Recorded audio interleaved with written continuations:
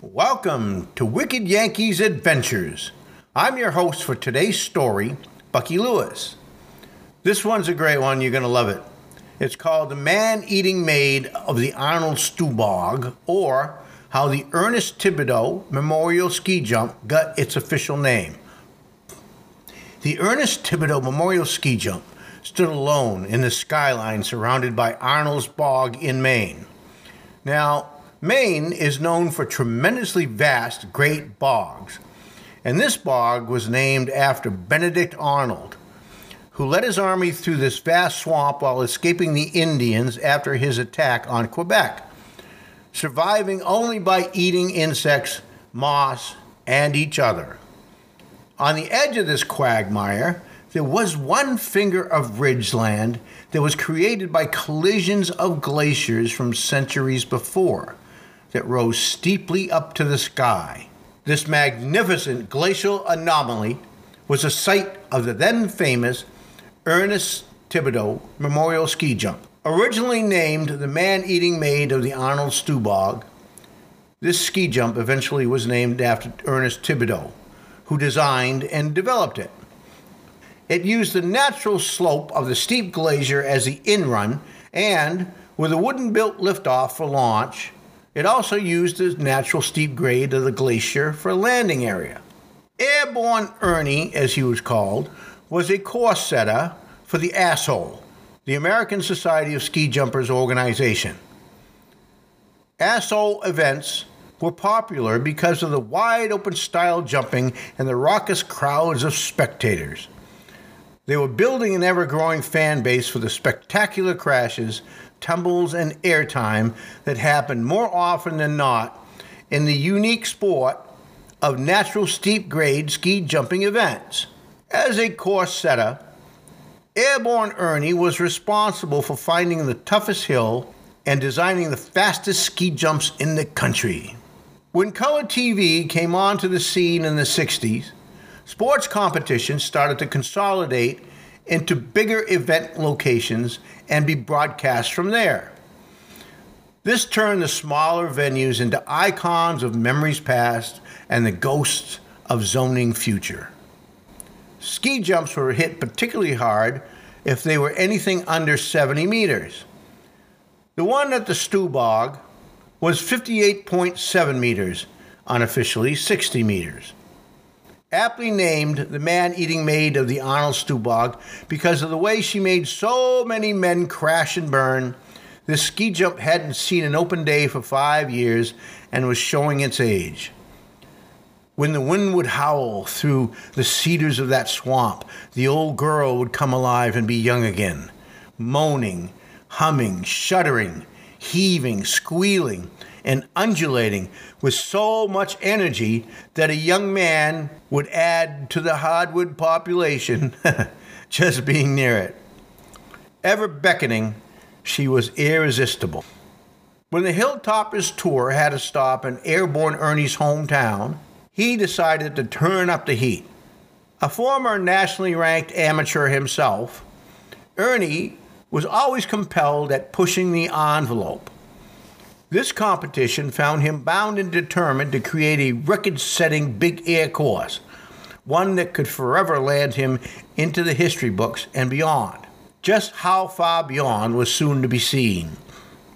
He devised a plan to make the steep-graded natural ski jump even more spectacular and dangerous. He had a dream the night before when it hit him. If the mountain won't come to Muhammad, bring Muhammad to the mountain. So he jumped out of bed, went to the ski jump, and promptly watered down and iced up every part of that jump, the in-run and the landing. He figured with this preparation, he would make the Arnold Bog Glacier Jump famous for being notorious and tough. Well, conquering that steep ice-coated jump would be another matter. It was cold that morning of the big day. It was snot frozen to your face cold. And that wasn't steam coming up from the ground and trees. The open water in the bog holes seemed to be catching their collective breath from the ice surrounding them. Blame the damn Canadians, eh?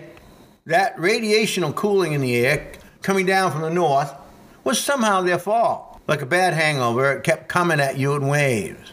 The frost that covered the jump that morning made it look faster than sneeze goes through a mitten. The ice on the ski jump was harder than a young boy on prom night.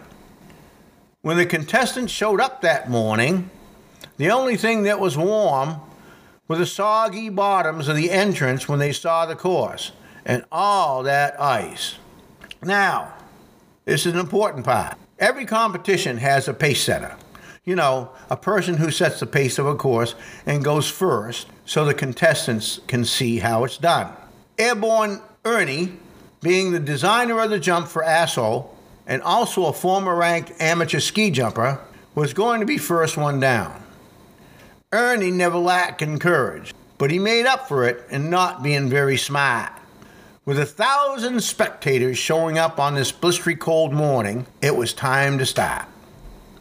The loudspeaker was blaring music from Judas Priest, and the smell of pot was in the air as Ernie was set to hurtle down from the top of the jump and conquer the man-eating maid. He released from the top of the run, and before you knew it, he was a blur coming down the track. After all, it was the steepest in-run track ever made in ski jumps, and the ice, faster and faster, he plummeted down the track. Now, the drop-off of the ski jump usually is just that, a drop-off.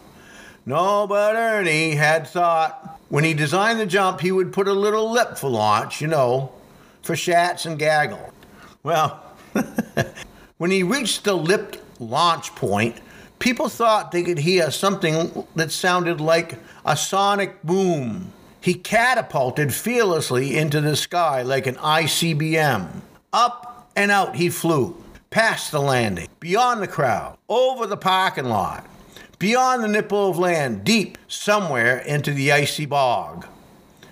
To this day, locals who were there that day still disagree on where he landed, because he was never found again.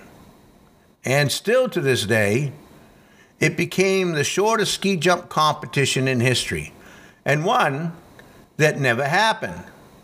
One of the theories on why he was never found is that he plunged through the ice in a deep pool and kept going into one of the many underground springs that fed the bog. The momentum carrying him the rest of the way somewhere near the center of the earth, or at least close to China.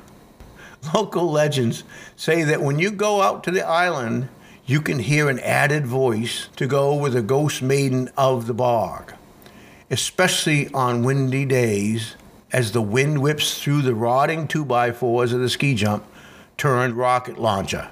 And if you close your eyes and listen real careful like, you'd swear you can hear Airborne Ernie hollering, "Holy crap!"